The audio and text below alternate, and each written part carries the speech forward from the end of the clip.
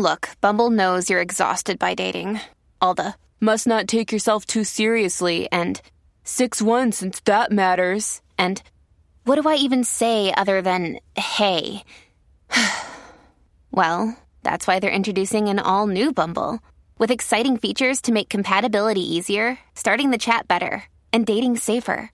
They've changed, so you don't have to. Download the new Bumble now. This episode is brought to you by Snapple. Want to know another Snapple fact? The first hot air balloon passengers were a sheep, a duck, and a rooster. Ridiculous. Check out Snapple.com to find ridiculously flavored Snapple near you. Another day is here, and you're ready for it. What to wear? Check. Breakfast, lunch, and dinner? Check. Planning for what's next and how to save for it? That's where Bank of America can help. For your financial to-dos, Bank of America has experts ready to help get you closer to your goals. Get started at one of our local financial centers or 24/7 in our mobile banking app.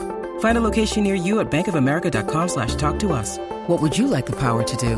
Mobile banking requires downloading the app and is only available for select devices. Message and data rates may apply. Bank of America N.A., member FDIC.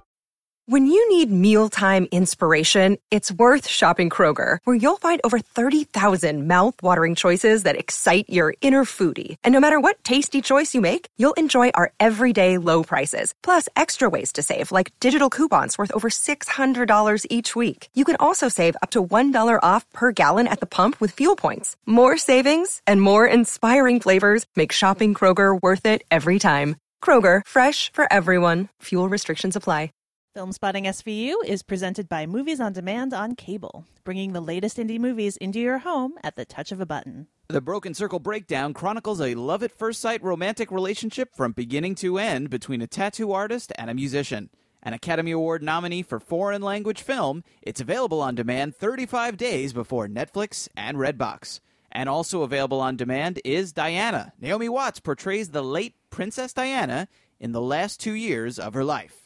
The latest independent films are ready when you are with Movies on Demand on cable. The Art House is now in your house.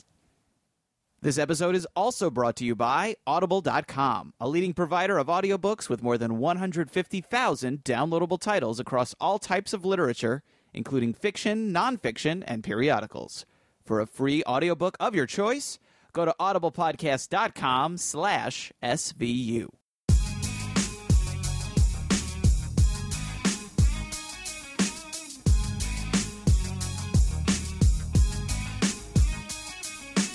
From New York City, this is Film Spotting, streaming video units. I'm Allison Wilmore. And I'm Matt Singer. Coming up on this episode of SVU, Allison and I leap at the opportunity to get self-righteously angry about crimes we're not actually sure were committed as we talk about Thomas Vinterberg's The Hunt. And later in the show, we'll bring you Q Shots, where we recommend some titles you can rent or stream at home right now, all centered on a common theme. Now, inspired by The Hunt, we were going to do a podcast all about the Dogma 95 movement that Vinterberg co-founded, complete with our own stripped-down aesthetics. No editing, no music, just podcasting in its most raw, pure form. But you may not know that Film Spotting SVU actually requires thousands of dollars worth of audio processing just to get us to the place you're used to. Without it, my voice really sounds like this. And Matt, this is what Matt sounds like. I don't think there's any difference, but you've insisted that we pay all this money, so okay. So rather than expose that hideous truth, we're going to talk about movies about the wrongfully accused instead. Yeah. But first up is Opening Break, a segment we do in conjunction with our sponsor, Movies on Demand on Cable, in which we spotlight a few notable films new on demand on cable. So, Matt, what are our picks this time? I don't even want to talk about them because I'm wishing I had convinced you to do this Dogma thing because I wouldn't have had to do anything. No editing, no music, just podcasting. It sounds nice. It sounds a lot easier. It does. Then people would also know that it actually takes us about 30 hours to record every podcast also. Yeah. We just record every sentence over and over and over Until they're again. perfect. Yes, absolutely flawless. I have been called the Stanley Kubrick of podcasting. The David Fincher. You're like, Yes. Again. Faster with more intensity. Yes. I have, I've broken many actors down that way. Totally. Yes, I'm banned in some countries for my behavior. But all right, let's get to Opening Break. Let's get to our picks. even though I'm a little bummed out about this whole thing. 3 movies I'm looking forward to seeing. I haven't seen any of these movies yet, but some intriguing choices. Starting with one I'm really looking forward to seeing, which is called Grand Piano. Have you heard of this film? I have. Okay, so it's directed by a man by the name of Eugenio Mira. It's written by Damien Chazelle, whose new film, which he wrote and directed, Whiplash, just won both the Grand Jury Prize and the Audience Award at the Sundance Film Festival last week. He wrote the screenplay for this one. The film will be available on demand starting on January 30th. And basically, this movie is phone booth. High concept. It's high concept. Yeah, it's a high concept. It's like phone booth with a piano, with a concert hall. It's this like world-class pianist played by Elijah Wood. He's had some kind of like trauma, or he's had a rough patch of his career. He's like dropped off the face of the earth. He decides to get back into playing, I think at a benefit for maybe his teacher or something. And when he gets on stage to play, as he's turning the pages of his sheet music, he finds a note in there saying something like, "If you play one wrong note, you will die." Get back on stage. Now you know the meaning of stage fright.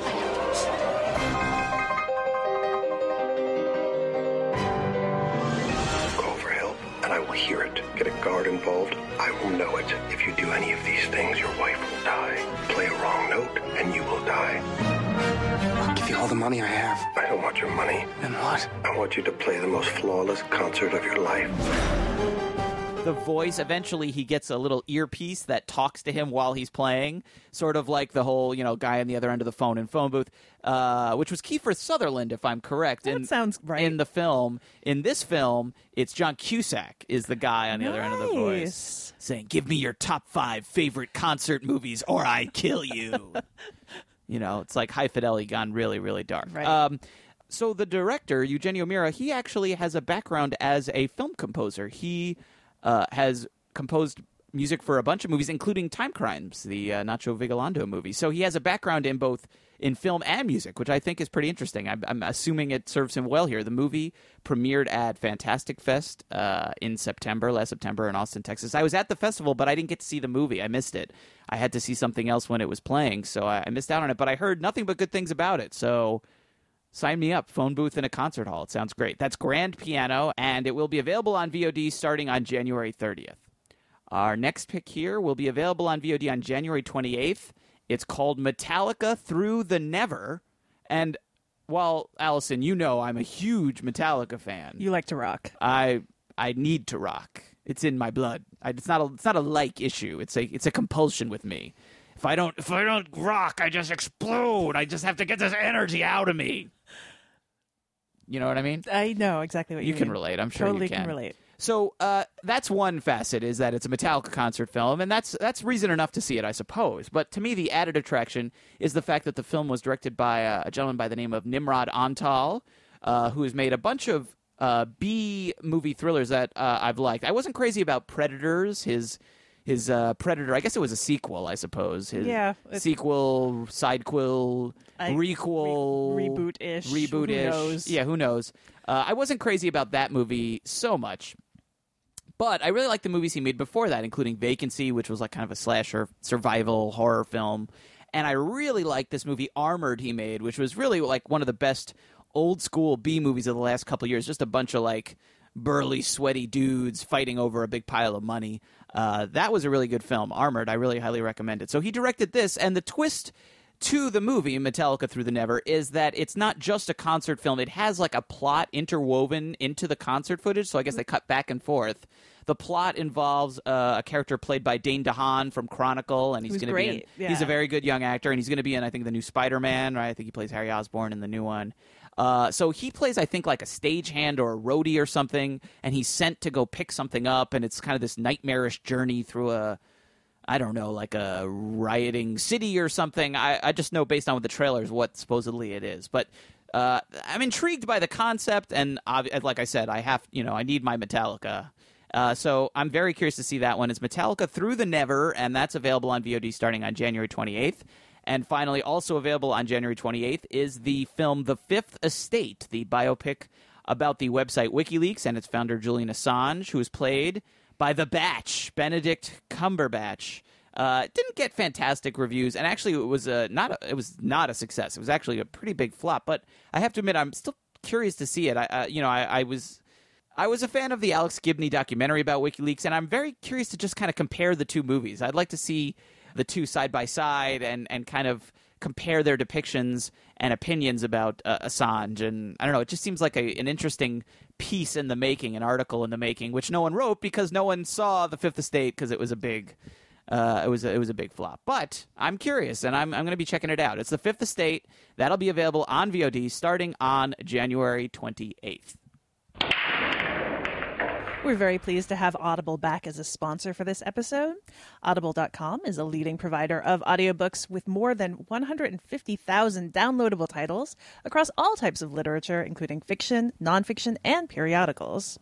For our audience members, Audible is offering a free audiobook to give you a chance to try out their service. And we have a recommendation for you. Matt, what is the audiobook you have to recommend? Well, I actually got two recommendations for you, and this is really what I would be doing if I was interested. If I'm looking for something to fill up my iPod, my iPhone, I think this is what I would do because, and I'm saying it because I haven't had as much time to read lately. I haven't been doing as much.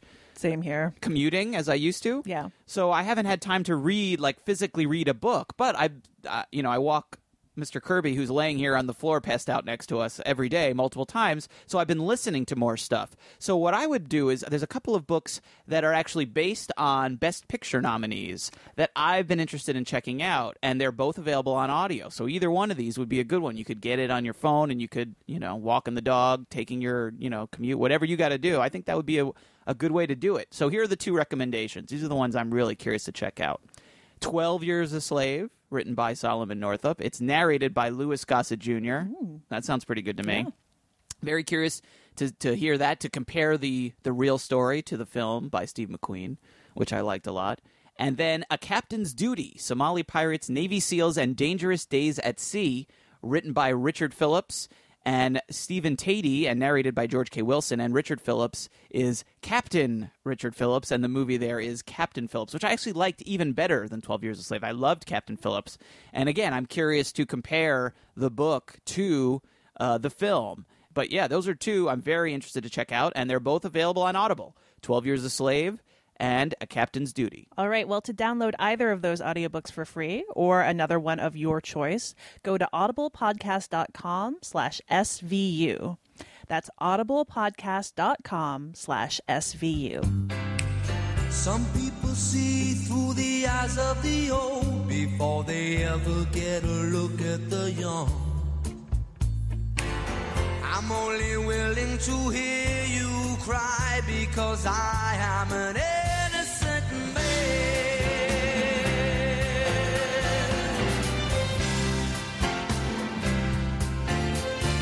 I am an innocent man. Oh, yes, I am. All right, let's get into our Q shots, and on this episode we're doing Wrongfully Accused Men. So I'm assuming we are going to talk about the Leslie Nielsen film Wrongfully Accused, right? Right, that was incredibly well received. Yes, it's a huge hit.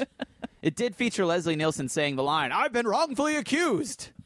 Which is good. Maybe that's really all you need for the movie. If it could just end there, pretty much, it would fulfill all that was needed. Do we have anything we want to say in a general sense before we get to our picks, Allison? It did seem like when I was kind of looking into the films that fall into this category, there are two main ways that they tend to fall out, which is you either have your true stories of people who were wrongfully accused and ended up in prison and are cleared of it. Okay. And these are, you have your docs like Paradise Lost, right. The Trials of Daryl Hunt, An Unreal Dream, Thin Blue Line, a lot of these great films about injustice and how these cases go so wrong.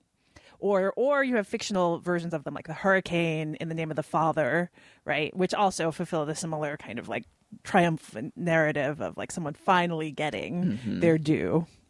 And then you have a lot of these movies that are action movies in which a hero is wrongfully accused. It has to clear his name, right? Which is a classic arc from everything from Absolutely. The Rock to Tango and Cash to the A-Team. Right. always on the run, wanting to clear they were their sent to name. prison for crimes they didn't commit. That's exactly. right. So, that those seem to be the two ways they shake out. There are others that don't fall into either of those, but those that dominate this category. Well, it's an easy trope to, like, for an average person to really get into, because it's a relatable situation, right? It speaks to our fear and paranoia that we didn't do anything wrong, but even if you didn't do anything wrong, you could still be held accountable for something. You could still be, arrested or charged or well, and also that you're like just a law-abiding citizen, and suddenly exactly. you're thrown onto the other side of the system through no fault of your own. No fault of your own. Right. Yeah, and it's certainly an easy way to make you invest in a hero, right? Right, exactly. Because you're like,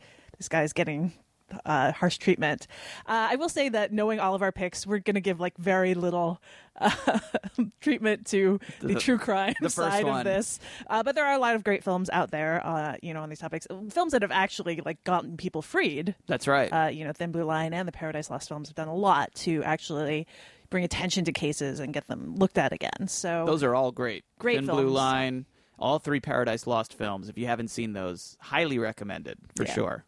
So with that said, why don't you move on to your first choice? Well, my first choice is it's a little bit eccentric. I mean, I kind of stretched the boundaries of wrongfully accused. I kind of did it more. This one is more like mistaken identity kind of a thing, which I felt was similar enough. I mean, he's an innocent guy who's mistaken for someone, and it sets him off on this path. It's very Hitchcockian, that whole idea of being mistaken for someone else. Right. Which we didn't I don't know that we mentioned any Hitchcock films in our picks this time, but it's a favorite theme of Hitchcock. It's a little obvious too to pick North by Northwest or The 39 Steps, but again, if you want movies about people who are wrongfully accused of things, mistaken for killers or what. Hitchcock is the master of all those, and there's tons of picks. So my first pick, though, it just sort of fortuitous. I mean, I'm sort of fitting a square peg into a round hole here, but I just saw it yesterday, and I really wanted to talk about it, so I'm going to fudge it a little bit. But it's called Red Rock West from 1993, directed by John Dahl. It's now streaming on Crackle. As I was saying to Allison before we started recording, I had the good fortune to see this yesterday at a marathon of Nicolas Cage films at the Alamo Drafthouse in Yonkers, and I had never seen the film before, and really, really liked it, and just want to recommend it to people. I'm sure people have heard of it for the most part. I'm not sure how many people have seen it. I certainly hadn't, even though it's been, for the most part, available since it came out. It's kind of a lost movie in some ways. It was made independently, and then it was acquired, I think, by Columbia Pictures. But then they decided, in the words of F. Murray Abraham from Inside Llewyn Davis, that they didn't see a lot of money in the picture. So they basically sold it off to cable, to, I think, HBO, sold the movie off, and the movie played on cable in the United States, and that was sort of the end of it here at first. But the movie played theatrically around the world, became a success in a lot of places. It was seen by a programmer for the Toronto Film Festival who played it at Toronto, and then this guy who owns the Roxy Theater in San Francisco saw it at Toronto. He loved it, and he actually tracked down the rights owners and then took it upon himself to basically like play the film in theaters, at his theater, and then like in theaters around the country, and it ended up becoming quite successful that way in theaters. So it's had this sort of strange life, but it also had that sort of, stink on it, much like the way an accusation in The Hunt. There's some accusations that even when you're cleared, Allison, they stay with you a little bit. The stink stays with you. Yeah. So this movie, even though it had played festivals, it had played around the world very successfully, back in the early 90s, if you premiered on cable, you were a TV movie. That was really kind of the kiss of death to some people, which is a shame because it's a fantastic movie. It's just a great crime movie that I think really stands shoulder to shoulder with all the other great crime films of that era. It's not quite as self-referential and metatextual as a lot of the crime films, the Quentin Tarantinos of that era, and maybe that's why it didn't really find a distributor. It didn't find the mainstream success. It was kind of out of fashion at that time. It wasn't very forward-thinking. It wasn't really on trend. It's really a throwback. It's this kind of very old-school neo-noir set in Wyoming. Nicolas Cage plays the main character. He's this drifter. He's looking for work, and he winds up in this bar in Red Rock, Wyoming, and the bartender sees his car with Texas plates and mistakes him for a hitman he's hired from Texas. I thought you were supposed to be here last Friday. I was beginning to think I'd have to find somebody else. You are here for the job, aren't you?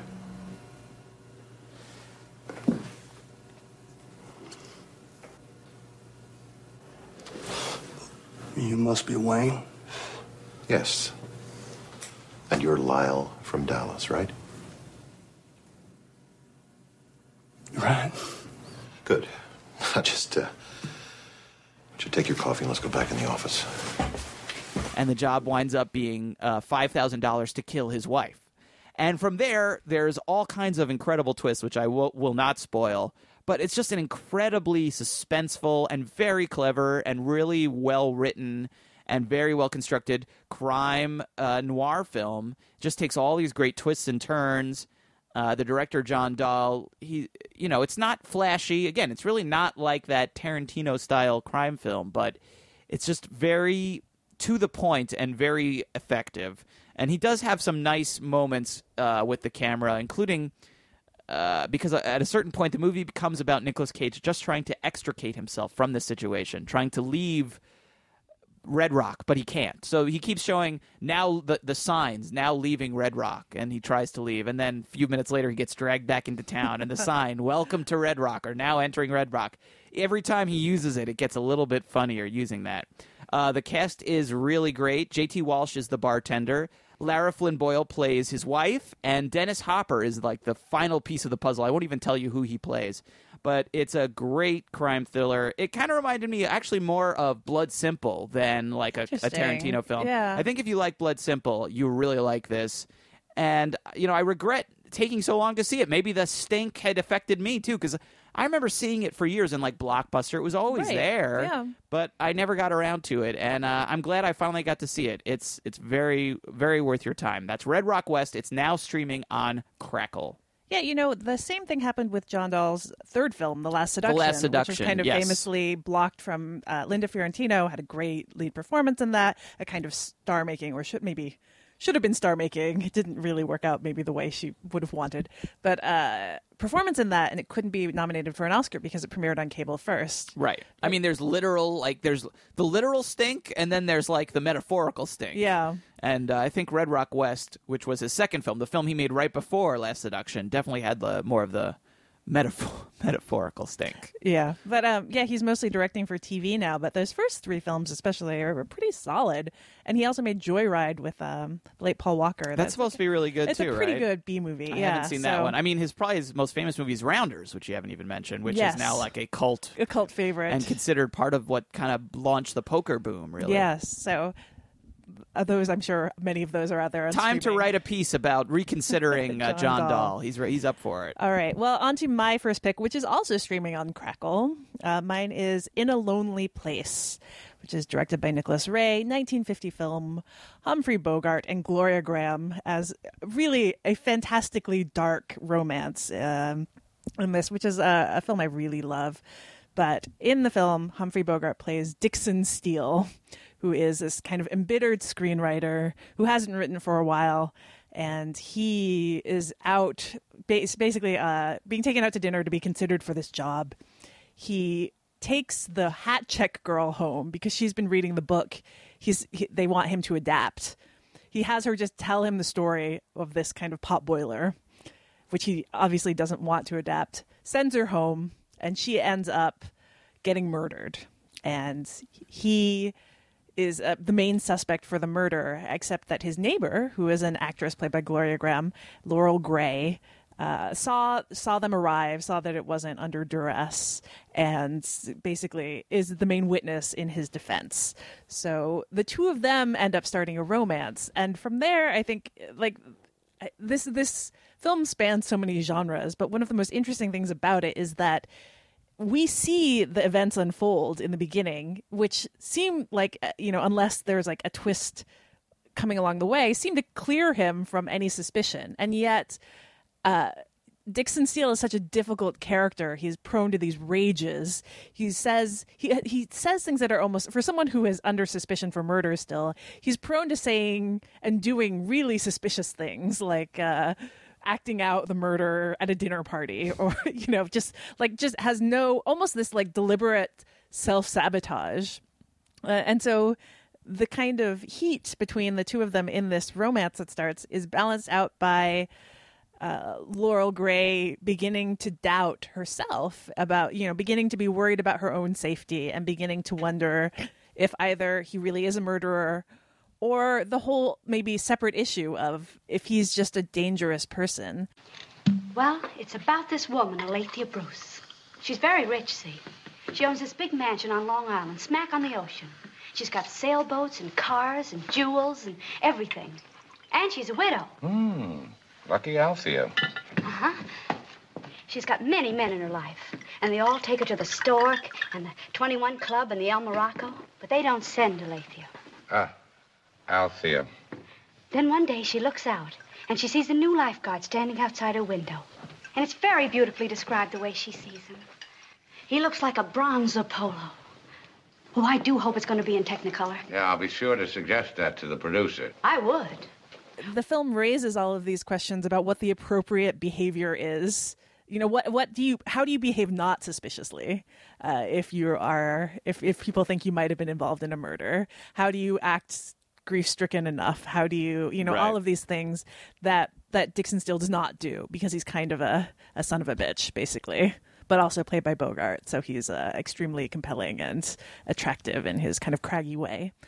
Everything rests in this on the two lead performances, and Bogart is really good in this, but also so is Graham, as someone she kind of knows what she's getting into, and there is this real sense of a connection between her and Bogart's character, but at the same time, she finds herself deeper and deeper into a relationship that is not abusive, but is certainly not far from abusive, and has like these specters of danger in it.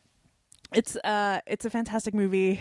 It uses the accusation in a way that I don't think that doesn't go in the traditional film noir direction, and I think really becomes both a great story of someone, of like a murder and how that folds out, but also of a character study. So if this is one you haven't seen, it is right there on Crackle, and it is a fantastic film. It definitely is. That's a great pick. But that's In a Lonely Place on Crackle. Okay. My next pick is a little more traditional. And actually, as I'm thinking about it, I probably actually undersold the wrongfully accused part of Red Rock West, because now that I think about it, later in the film, he is accused of something he didn't do. But I was so cautious to... now I don't want to spoil anything, and I didn't get to really that part of the movie that I kind of forgot that actually there is that aspect too. It's a mistaken identity and a wrongfully accused. It's covering all the bases, basically. So definitely watch that movie. Okay. My next pick, though, this one there can be no argument about. It is a wrongfully accused movie, and in fact, the movie Wrongfully Accused, starring Leslie Nielsen as a man who says, "I've been wrongfully accused," was a parody of, Allison, do you know? The Fugitive? The Fugitive from 1993, directed by Andy Davis, and rentable on Amazon, iTunes, Google Play, and YouTube. And I almost didn't pick this movie because for me, Allison, this almost feels like such a ubiquitous movie. I imagine everyone has seen it. But then I wondered, this movie is now 20 years old. Oh, gosh. And it's hard to think about. The reason everyone of our generation has seen it is because it played on cable every single day for probably 3 straight years. Oh, my God, so many times. It was ubiquitous. I'm sure you and I could both just recite every line that Tommy Lee Jones has. And then if it came up with a scene towards where they're at the dam, you just have to sit and watch. You have to watch. There's so good. There's so many great scenes. But I wonder, because it's not like a movie like Pulp Fiction or Fargo or one of these movies that kind of became sort of like touchstones of great 90s cinema. This was a blockbuster. It was a blockbuster, and I think it has a good reputation for that. Yeah. But I really wonder if our younger listeners, if somebody is 18, 20 years old now, who was too young to see it when it first played, have they ever even seen it? I wonder. I don't know. Yeah, let us know. Let us know. Yeah, I'm really genuinely curious. Please email us, svu@filmspottingsvu.com, or you can tweet at us at filmspottingsvu. I'm curious to hear, because to me this was like a formative film. I mean, I watched this movie a million times and I loved it. Too, and I really would hold it up as one of the great thrillers of that era. It's pretty spectacular. I actually didn't realize both of my picks are from 1993, but it just kind of worked out that way.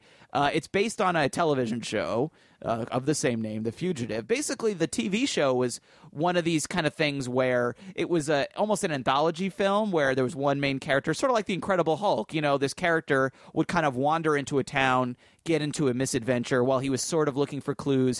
His wife had been killed by a one-armed man, and he was searching for him.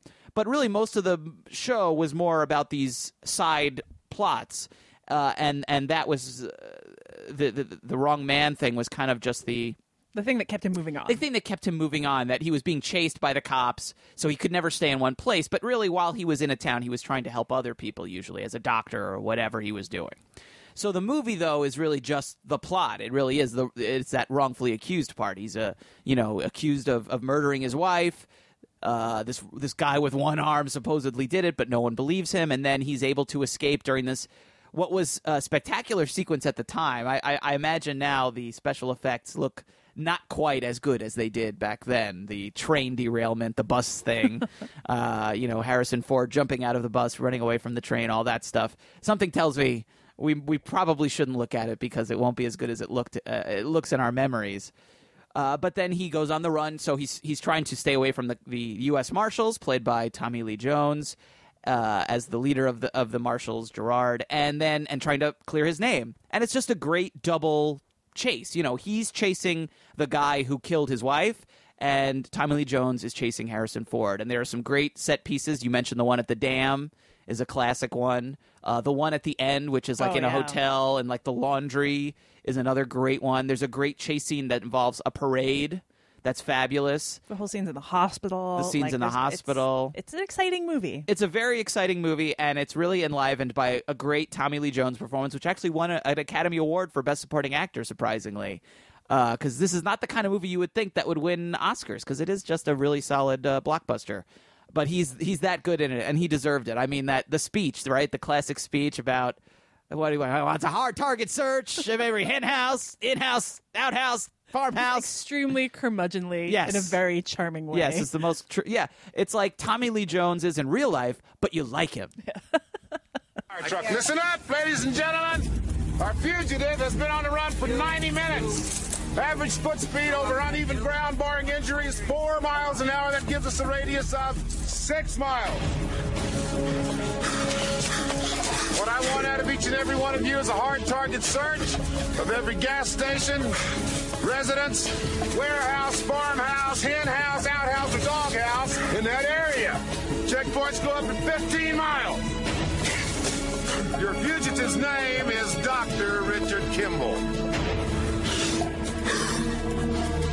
Go get him. You know, again, I'm curious. If you haven't seen it ever, absolutely worth a watch. If you have seen it, worth a rewatch, because it's such a great film. But I am curious how this movie has aged in terms of our younger viewers. Do they know it? Have they seen it? Do they love it? Or are they going, The Fugitive, what? So let us know about that. I'm really curious. So that's The Fugitive, and you can rent that on Amazon, iTunes, Google Play, and YouTube. Okay, my next pick is... it's not one that I would have maybe first thought off the top of my head as a movie about being wrongfully accused, but it's actually what guides the entire plot. It is The Warriors, directed by Walter Hill, 1979 film. Definitely. Yeah, it's available for rent on Amazon, iTunes, Google Play, all the usual ones, and it's also available to stream on Amazon Prime. So you have that as a freebie for streaming. Excellent. Yeah, but, this is the cult favorites about the Warriors, who are the Coney Island-based gang who are brought up to this conclave of all of the gangs in the city. They're summoned by the leader of Cyrus, the leader of the Gramercy Rifts, who has this idea to set up, to unify the gangs, and they could just take over the city and rule the city. And unfortunately for Cyrus, even though everyone seems into this, one guy shoots him, the leader of the Rogues.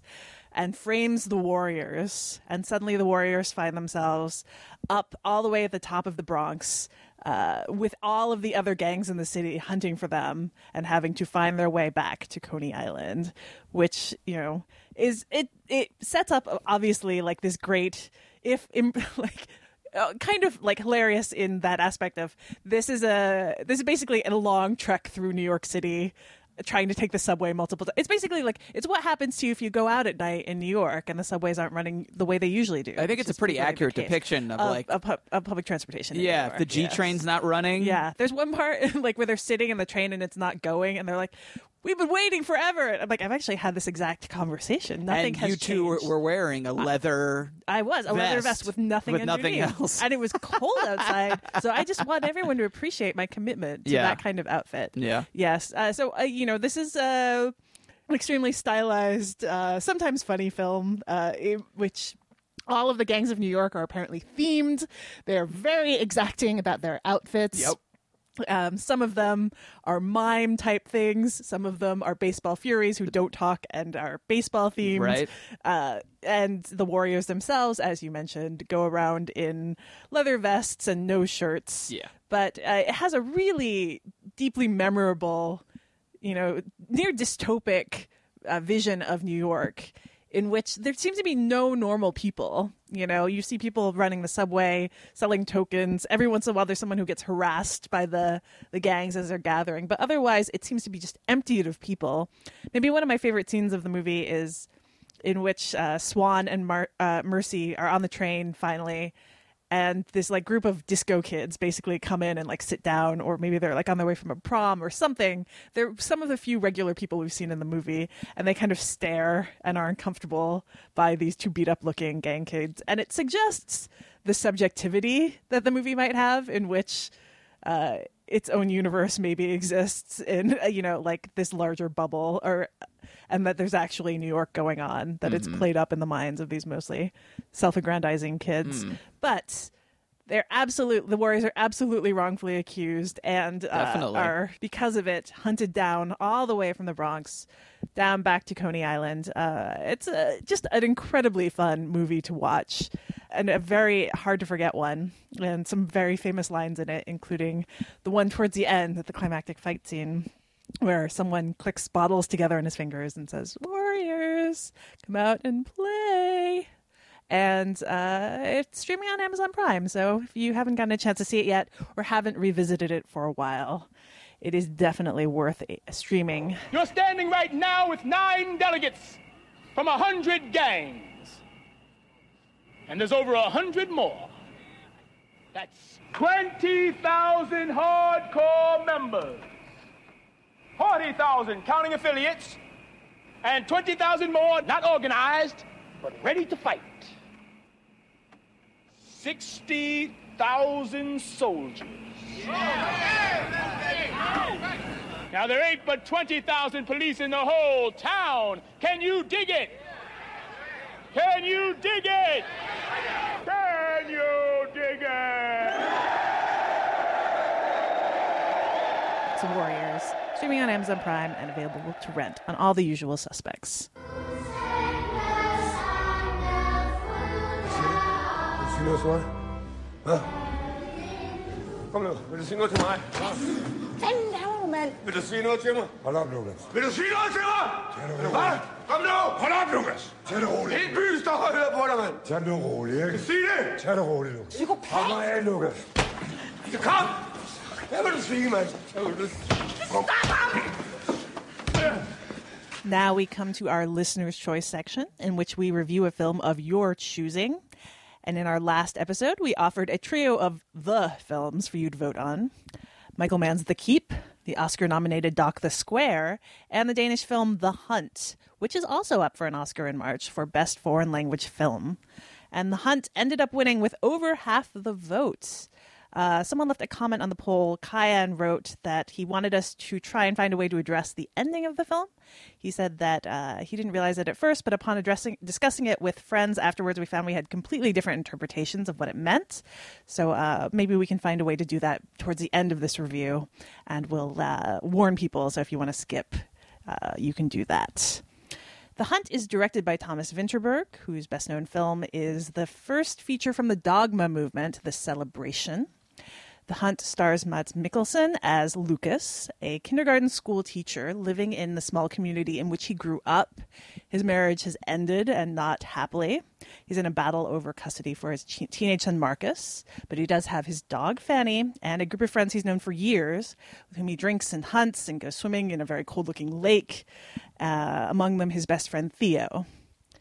And then a combination of incidents leads Clara, who is Theo's daughter and who's also one of Lucas's students, to suggest to another staff person at the school that he exposed himself to her.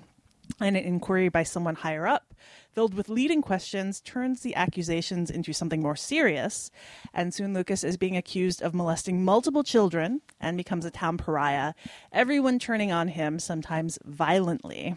It is a devastating thing to watch.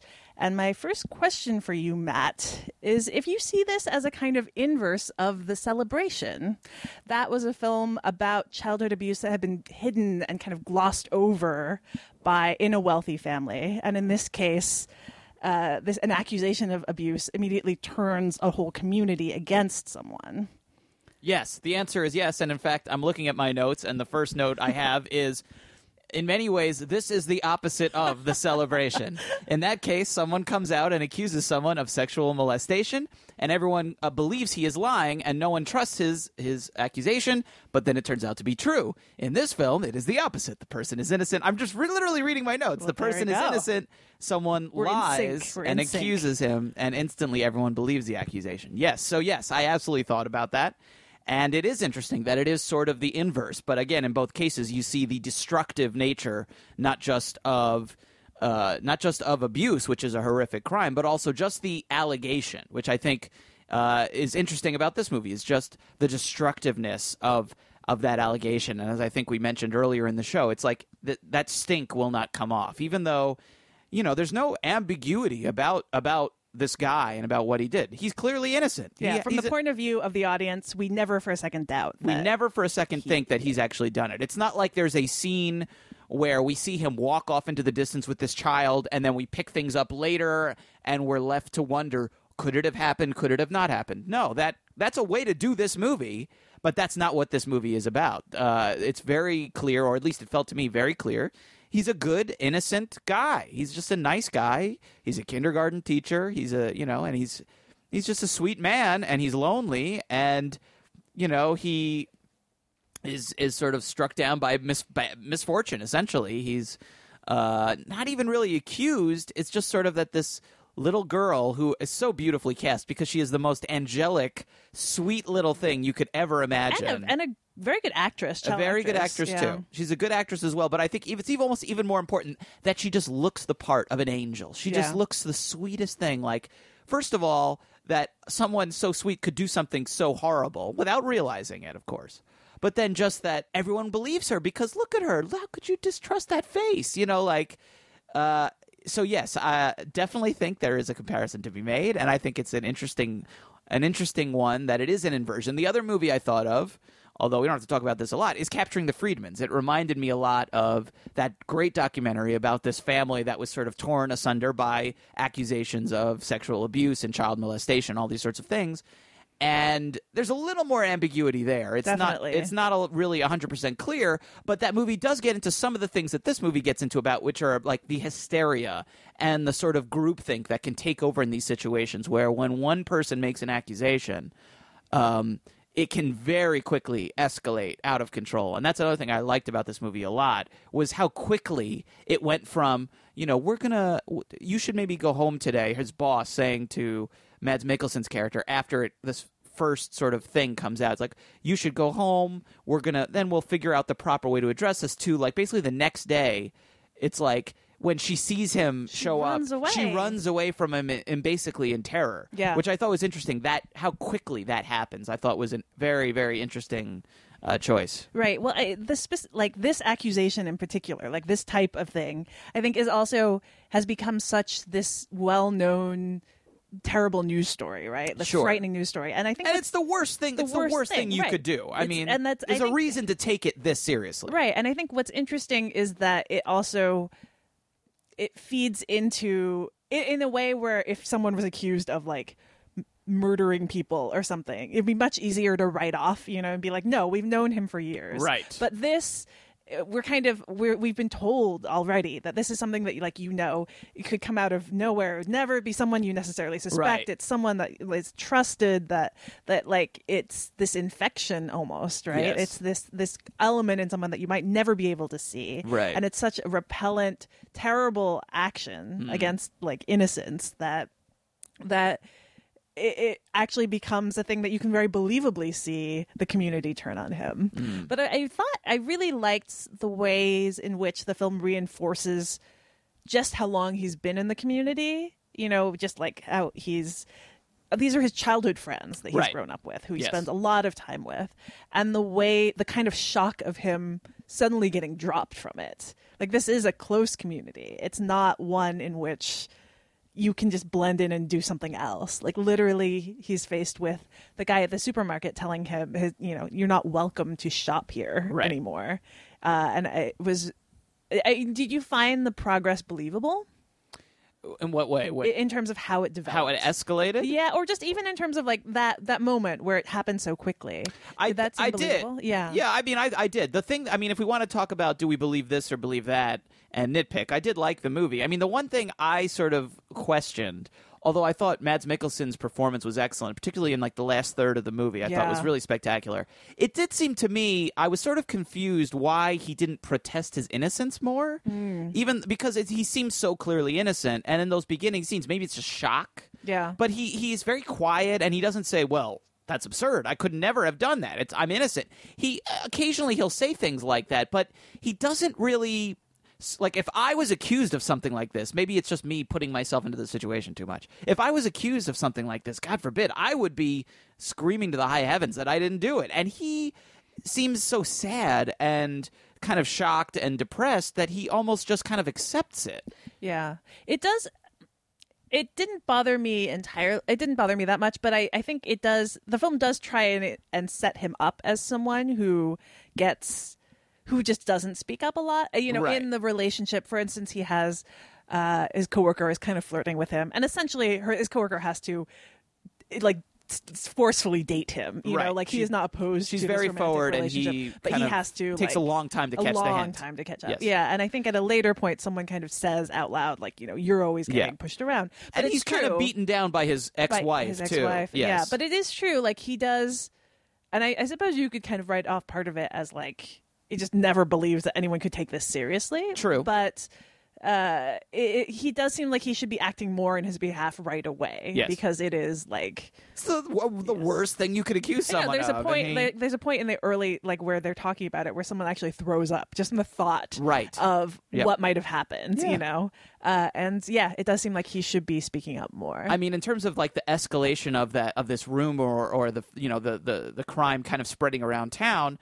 I thought that was, I honestly don't know if it's realistic, thank God, but I thought it was effective, and that was sort of the point, was just how quickly it does spread and how quickly this tiny little lie, or not even a lie, it's more like a misinterpretation, a confused child and a misinterpretation by an adult, how quickly that basically, and I don't think the child necessarily have the best intentions, but the woman who sort of hears her accusation has the best of intentions. She wants to protect the kids. Yeah. And how from that sort of good decision or good intention can spring some really horrible things too, and very quickly and irreparably, I think is sort of the point. Yeah. Because again, that stink will never wash off. And we'll talk more about the ending later when we're getting to the end here. But I think that was very much the point of it. I didn't bother me. You asked the question, though. I don't know if it bothered you. It didn't bother me either. I thought it...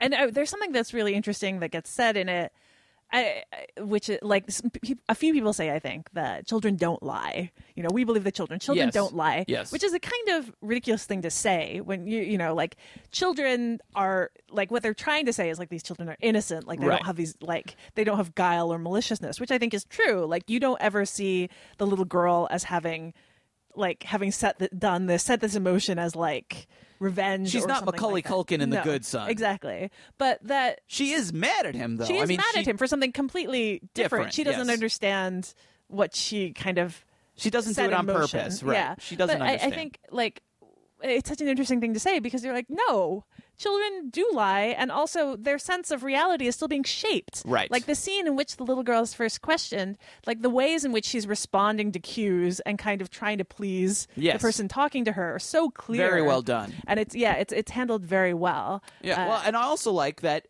after the sort of the lie, she does sort of lie again, not deliberately, but she says or goes this thing. along. Yeah, exactly. Well, she says that.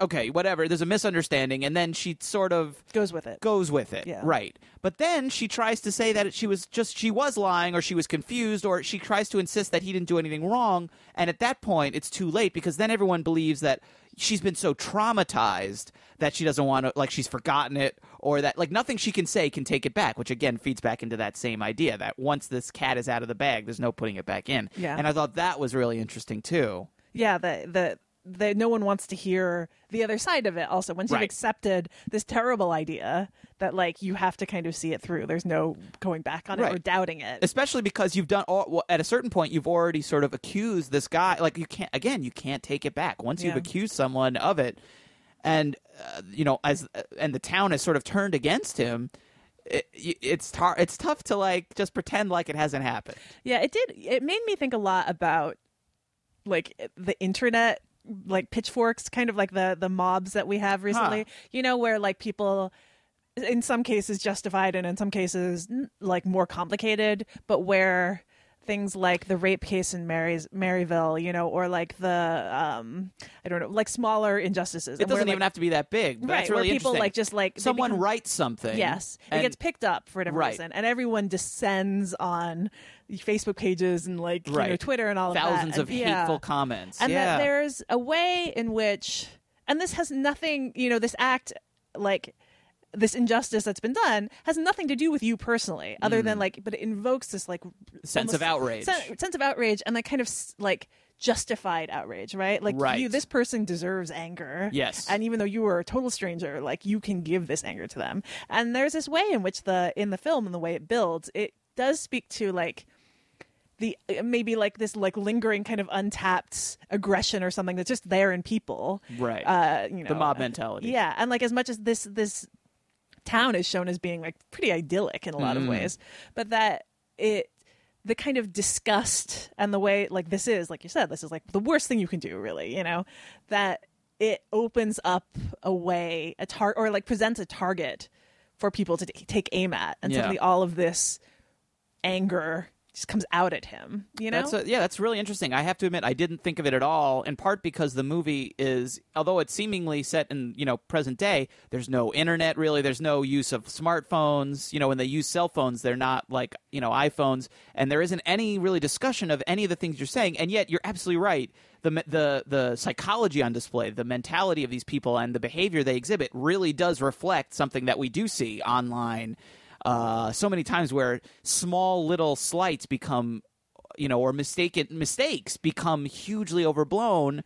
Oh, the perfect example is like there was that case of this person was accused of writing something horrible on their check, right? Yeah, exactly. A homophobic remark on their check that they couldn't tip them because of that. And, that's a horrible thing to do to someone. And that story got spread like wildfire, got picked up. And the people that were accused of doing it were getting these horrible things. And then they showed their check from their credit card statement, and they had left a tip and didn't write anything on it. So someone else had doctored it. Yeah, possibly the person who took it viral in the first place. Potentially. We don't know. But someone else did it, but they're the ones who got... this rage, and it's so difficult to turn that story around. Once Exactly, it's there. and probably for the rest of the time, that's going to follow them. Just like this is like, even though they were essentially exonerated, if you never saw the exoneration part, which certainly didn't spread nearly as virally as the accusations, because that's not as good a story, right? It's really going to follow them. So yeah, I think that's a fabulous point. Before we get to the ending, yes, I want to ask you one question, which was, how did you think this movie was as like a Netflix movie, as a streaming movie? Because it's a tough sit. Yeah, I mean, we've complimented the movie. It's a very good movie, but it's tough to watch.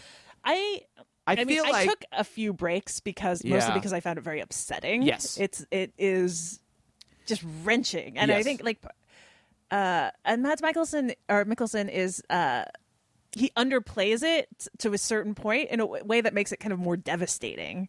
It takes a while for the devastation to kind of sink in a way that's very effective.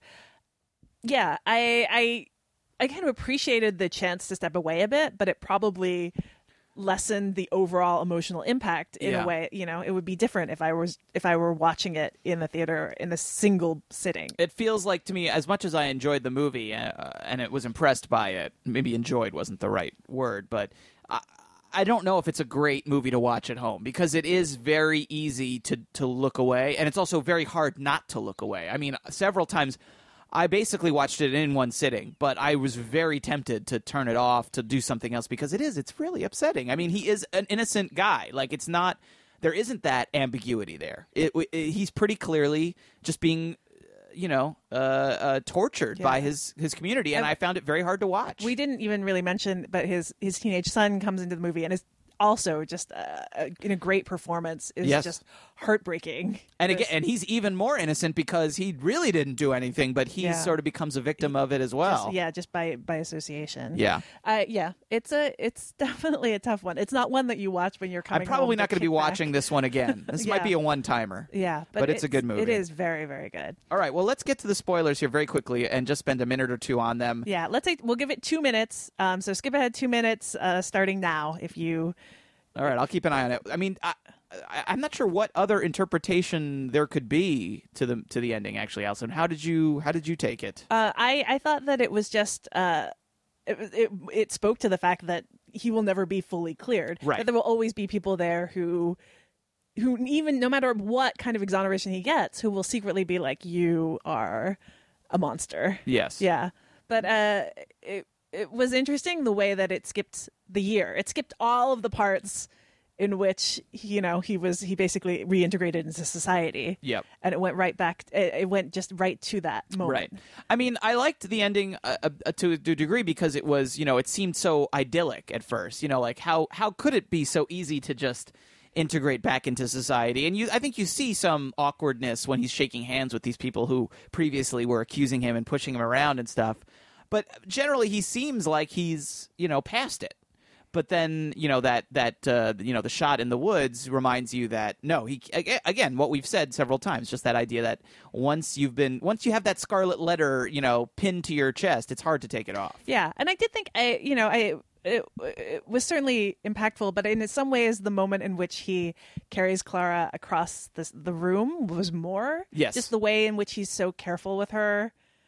And the understanding hesitant of just to go help her, but that he can't really blame her either. Right. I thought that was so well done. In some ways, kind of overshadowed that last little punchline. Yeah, it might have been a little too overdone. Maybe the shooting thing. I mean, that seemed a little. I mean, there's only so many people that were on that trip, right? There's only so many people that could have been shooting him. So even though you don't know who it is, and I feel like you could probably figure it out. Perhaps that was too broad of a gesture. I don't know. Yeah, but either way, it seems like maybe he should move. Yeah, I'm not sure. We'll have to hear whoever left the comment. Maybe write us in and tell us what were the other interpretations, or what else were you thinking about it that we might have missed. I'd love to hear about that. SVU at filmspottingsvu.com. So that's The Hunt. Very powerful but very dark film. I think we both glad we saw it, but we'll not be watching it again anytime soon. But if you want to watch it or you want to watch it again, it is streaming now on Netflix.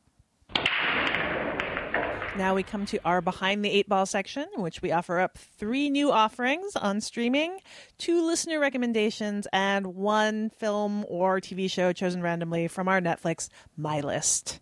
Matt, you are up first. Are you ready? Yes, I am. All right, 3 new releases. Okay, my first movie is one we recommended in our opening break segment a few months back, and it was also my pick for the They Didn't Get It award during our 2013 SFUVI Awards. Back on Filmspotting SVU number 50. If you didn't listen to that episode, you can go back and find it on iTunes or the website. But since I love this movie, and because it got such middling reviews, they didn't get it after all, I'm going to recommend it one more time, as it's now streaming for free on Amazon Prime. It's The Bling Ring from Sofia Coppola, which is based on the misadventures of this real-life gang of teenagers who burglarize celebrities' homes. And it was I thought one of last year's most interesting zeitgeisty movies linking capitalism and crime, and maybe the best critique I've seen to date about the modern culture of exhibitionism, which is really the motivation that's driving everything in this movie. I mean, why else would Paris Hilton show up in this movie playing herself in a cameo role, but also allowing Sofia Coppola to film in her home to recreate the crimes that were committed by the real-life bling ring? What other reason if not to flaunt it, right? If you've got it, flaunt it, and if you don't got it, you take it and then you flaunt it. That's what it is. It's the tragedy of oversharing. That's what it's all about. So that's the Bling Ring, and it's available now on Amazon Prime. Next, I've actually got a recommendation from HBO Go. We've gotten some emails and comments and tweets from listeners asking to throw in some HBO Go recommendations. A lot of people use it, so I'm going to start trying to throw them in occasionally. Here is one. It's a recommendation for Network, Sidney Lumet's hyper-prescient and really never more timely film about the descent of TV news into ratings-chasing hyperbolic hell. I think it would make an excellent double feature with Anchorman 2, The Legend Continues, actually. And I think it would be a fun exercise to watch the film now and watch the fall, particularly of, the main guy, the news anchor, Howard Beale, who suffers this breakdown but is kept on the air because he delivers ratings. So ratings gold. Ratings gold. So his corporate overlords, they don't want to take him off the air, even though he's crazy. He's clearly, psychotic. They cannot take him off the air. But comparing him to actual people that wind up in the news these days, like Charlie Sheen, I think is a great example. I think there's a lot of parallels to be drawn between Howard Beale and Charlie Sheen. So that's just one example. There's lots of them. And it's a great movie if you've never seen it. That's Network. It's available on HBO Go through February 28th. So you've got about a month.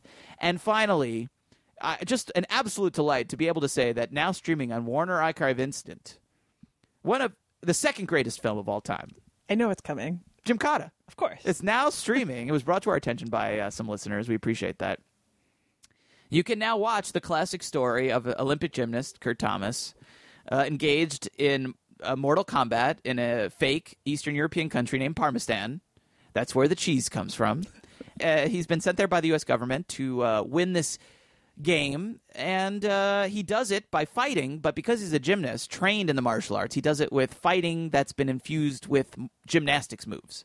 So magically, out of nowhere, there will be like an uneven bar or a pommel horse will just magically appear built into the architecture of Parmistan.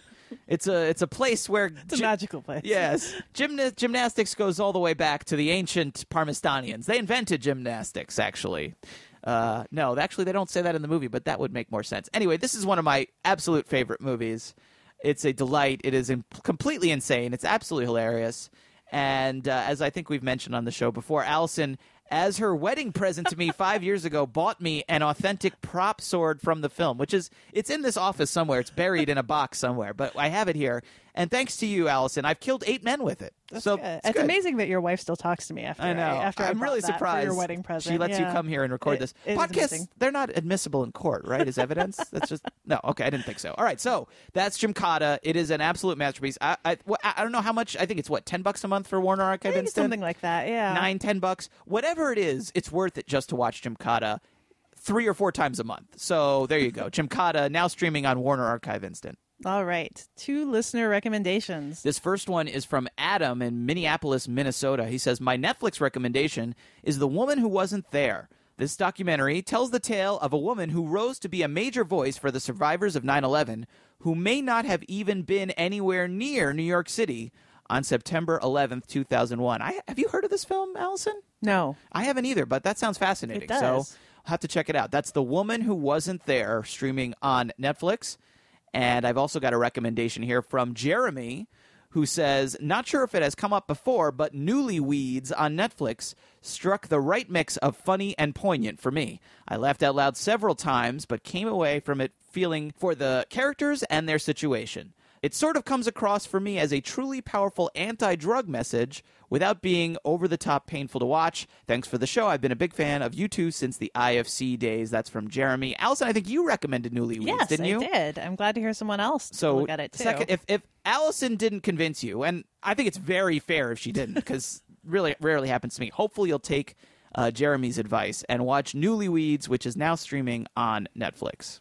Okay, and one from your My List. You gave me number 39, and this time that is Ong Bak to the Beginning. I was a big fan of the first Ong Bak with Tony Jaa. Definitely one of the last times a martial arts movie really excited me before, like The Raid and more recently Ninja 2. Shadow of a Tear. Yeah, Ong Bak was really the one before that was the last one that was like, oh my God, you've got to see this movie. But frankly, I didn't hear very good things about Ong Bak 2. No, it was kind of a mess, wasn't it? Supposed to be I've heard it's a mess. I heard that it's not connected in any way to Ong Bak, which was a contemporary film, and this one is set like hundreds of years in the past, so I don't know how it's a sequel or even a prequel. Maybe it's a prequel. But that's why it's on the list, but I've never seen it because it's just something that I'm like, I loved Ong Bak, so I should watch this one, but I'm kind of hesitant to do so. So probably at some point it might happen. But for now, there it sits on my list. Ong Bak 2, The Beginning. Allison, are you ready for your countdown here? I'm ready. All right, start with your 3 new releases. Okay, first up, new to Netflix is Cockneys vs. Zombies, British horror comedy, which is written by James Moran, who wrote Severance, as well as several episodes of Doctor Who. I actually know him best from Twitter. He's very entertaining to follow.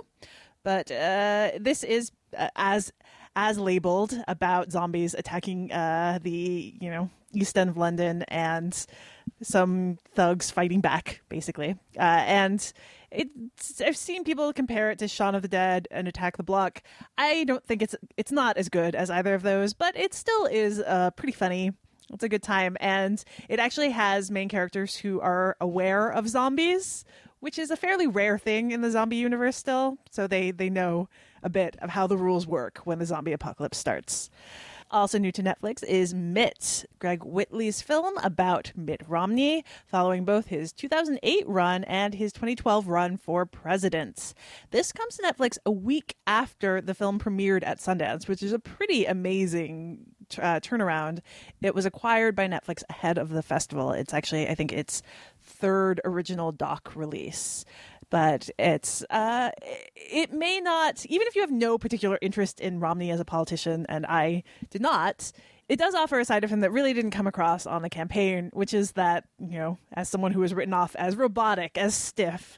He's a lover of reggae music, perhaps? No, but he is a big fan of Oh Brother, Where Art Thou? Interesting. Quotes it several times. Interesting. Yes, and there's another part where you see him listening to his family listening to This American Life while they're eating dinner and laughing to David Sedaris. And you're like... And he jokes even. Mitt Romney jokes. What? And you're like, you have a sense of humor? He makes fun of his own reputation. That processes as humorous. He makes fun of his own reputation as the flipping Mormon, he calls himself.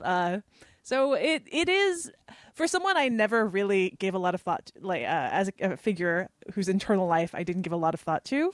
It's actually it's an interesting portrait of a failed candidate. Cool. That is now on Netflix. And new to Fandor is the 1976 film Live Like a Cop, Die Like a Man. Oh, such a great title. From Ruggero Deodato, who directed Cannibal Holocaust, everyone's favorite, extremely violent, initial found footage movie. This is a film about 2 undercover cops who are incredibly violent in their ways. It should come as no surprise to say, a Tarantino favorite. And really, I think what's entertaining about this movie is that you can read it either as a parody of the Dirty Harry and Death Wish type films, or as just the craziest, most extreme version of them. Since it's 2 cops just kill everyone and do much more damage as they pursue criminals in their secret force that answer, secret part of the police that answer to nothing, than actually seems to make any sense. But that is Live Like a Cop, Die Like a Man. It is new to Fandor. Okay, how about 2 listener recommendations? Okay, first up we have a listener recommendation from Edwin, who says, I recommend Vamp You, currently streaming on Hulu Plus and Redbox Instant, a witty take on what has quickly become a tired genre. The film centers on Wayne Gretzky, great name, right? A vampire who, after accidentally biting his true love, has been unable to grow fangs for 300 years. The film's original title was, appropriately enough, Dr. Limp Tooth. In present day... I can already see you adding this to your queue. I like it. I'm adding it as we speak. In present day, Gretzky enjoys life as a cool college history teacher until a beautiful young student with an uncanny resemblance to his former love rekindles his ability to bite. Smart, funny, and self-referential in a manner reminiscent of Seven Psychopaths, the film is a top-notch, wacky comedy that doesn't stray too far. Don't be deterred by the dumb poster and tagline, which was sorority girls suck. It really is a good time. Our second recommendation is for a film that was actually in our listener's choice poll, but did not win. And this person, Gil, wrote in as it became clear that the film was going to lose. Recommending The Keep. Because this movie is so weird, it really deserves some lip service on your show. The Keep is a kind of movie that would be made by Guillermo del Toro if it were done today. The story follows a squad of Nazi soldiers who convert a Romanian castle into their stronghold during World War II, only to discover that the castle is actually a magical prison for a vampire-like entity, which of course is accidentally released. While the demonic presence is picking off the Nazis one by one, a mysterious man played by Scott Glenn turns up in the small village nearby, intent on slicing up the evil with his enchanted sword, as you will, featuring some good performances from the likes of Gabriel Byrne, Ian McKellen, and Jürgen Prochnow. Unusual and artsy cinematography reminiscent of Ridley Scott's Legend, and a soundtrack by Tangerine Dream. The Keep is a trippy, pulpy B-movie and a must-see for fans of cult cinema. But like I said, it's totally weird. You've been warned. That is currently streaming on Netflix. All right, and how about one random film from your My List? You gave me number 17, which is a film that I don't remember the reasons I added this, but I think mostly it was just the people involved. It is a 2012 indie called Supporting Characters. It's directed by Daniel Schechter and stars Alex Karpovsky and Tariq Lowe as a pair of film editors hired to save a movie that's just a mess, apparently, in part because the director has kind of gone off the deep end.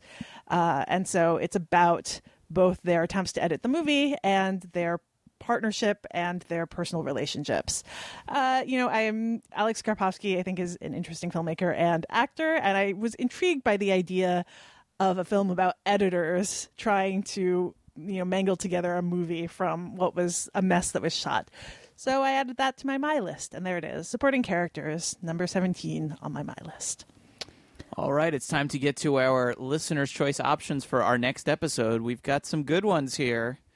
We decided to do some newer movies this time, and they're all available on iTunes and VOD. Not a ton of exciting new Netflix options or no, at least not at the moment. I think that in a few days we're due for a new injection of ones, unfortunately. Yeah, we just caught it at a time where there's not a lot to choose from. So we're going to pick 3 titles that we haven't had a chance to catch up with, and we're going to do that now, starting with The Lone Ranger, directed by Gore Verbinski. The reunion of Gore Verbinski and Johnny Depp from the Pirates movies. This was their fairly unsuccessful attempt to turn the vaunted Lone Ranger character from, I believe, radio first and then television into a new modern franchise with Armie Hammer playing the Lone Ranger and Johnny Depp playing his sidekick Tonto, and sort of doing a revisionist Western take on that character and on all the sort of Western mythology. Had a few very vocal defenders in the critical community, including some folks at the Dissolve where I work. But it was largely savaged. Savaged, I think that's fair, and it did not make a lot of money. It was a big flop. There's hundreds of millions of dollars in write-downs by Disney over the movie, and at least played some role in having Jerry Bruckheimer, who's had a first look deal at Disney for years and years, having that deal, like when it came up for renewal, they didn't renew the deal, so it was a flop. But that doesn't mean it was a bad movie, and I'm actually incredibly curious to see it. I was disappointed I haven't had a chance to see it yet, and if you vote for this, I will be quite happy. I'll have an excuse to see it, and to be honest with you, even if it doesn't win, Allison, I probably will see it at some point this year. On some Friday night when my wife falls asleep early and I have nothing to watch, I will be watching The Lone Ranger. So that's option 1, The Lone Ranger. It's available on iTunes and VOD. All right. Option 2 is a film that was far more critically acclaimed, but it wasn't one that I was able to catch when it was in theaters. It is Rush, which is also available on iTunes and VOD, directed by Ron Howard, written by Peter Morgan. All the pedigrees in place. It's a film about the 1976 Formula One racing season and the rivalry between 2 drivers, James Hunt and Niki Lauda, played by Chris Hemsworth and Daniel Bruhl, and about how this rivalry basically kind of pushed them both towards nearly destructive ends. But this film was really well received. It was kind of a surprise that it didn't turn out to be at least one of the the options as we approached awards season, but I think you mentioned, Matt, that they didn't put any money behind it in awards season, and there were a lot of different titles out there that were competing. Yeah. But, as a film that maybe exists in a bit more conventional territory than some of the other awards films that have come out on top, this is actually, it's gotten a lot of praise, and there's something interesting about that to me, and about racing, which can be extremely boring or extremely exciting on camera. And if this can be made exciting, that's something that's intriguing to me. So that is Rush. It is available on iTunes and VOD. Okay, and our third option, also available on iTunes and VOD. It's Lee Daniels, The Butler, directed by Gore Verbinski. I'm sorry, wait. It's directed by Lee Daniels. And it stars Forrest Whitaker as Cecil Gaines, who was the butler to 8 U.S. presidents. He's loosely based on a real person. I don't think the real person's name is Cecil Gaines. And the fictionalized version, as told by Lee Daniels in Lee Daniels, The Butler, directed by Lee Daniels, is, I think, takes a lot of creative license and takes some liberties with the facts. But there was a guy it's loosely based on. And you do see actors playing a lot of these presidents that the butler worked for, including Robin Williams as Dwight Eisenhower, hilarious, and James Marsden plays John F. Kennedy, and Alan Rickman plays Ronald Reagan, which I love that casting. We reviewed The Paperboy here on SVU, and we weren't huge fans of that movie, but no. I think it's fair to say we remain intrigued by Mr. Daniels, right, Allison? Is that fair? Yeah, absolutely. We're very curious about him and what he's doing, and curious to see The Butler, which we haven't seen yet, which made a lot of money. We should say that. This was a big hit. It made over $160 million, which for a historical drama that's released in mid-August, basically at one of the times of the year where there's not a ton of stuff out there and is kind of a dumping ground a lot of times. That's fantastic, really. I mean, it did very well. I think it made more in the United States than The Lone Ranger did, actually. So this is attention must be paid, Allison. And if you vote for it, listeners, we will. That's Lee Daniels, The Butler, and that's available on iTunes and VOD. All right. Well, which of these 3 movies should we review on the next episode of Filmspotting Streaming Video Unit? You can send your pick to SVU at filmspottingsvu.com, or you can enter in the poll on the right-hand side of the page at filmspottingsvu.com. Your vote must be received by Monday, February 3rd at noon. And after that, we'll announce the winner on Twitter at our Twitter account, which is at FilmspottingSVU. And you'll have all that week to watch the film, and then join us for our conversation on next week's episode, which will be on Tuesday, February 11th. Filmspotting SVU is also where you can find our show archive, as well as a list of direct links to all the movies we discuss on the show. The Filmspotting SVU remix theme song is by Vince Vandal. You can listen to more of Vince's work at vincevandal.com. We'll be back in 2 weeks with more movie recommendations and the movie review you pick. In the meantime, though, you can follow us on Twitter at Allison Wilmore and at Matt Singer. And, of course, you can follow the show at Filmspotting SVU. And that's where we announce the winner of each show's listener's choice and where we share lots more streaming suggestions from you, the SVU listeners. And keep on sending us those recommendations. You can also email them to us, svu@filmspottingsvu.com. For Filmspotting SVU, I'm Matt Singer. And I'm Allison Wilmore. Thanks for listening.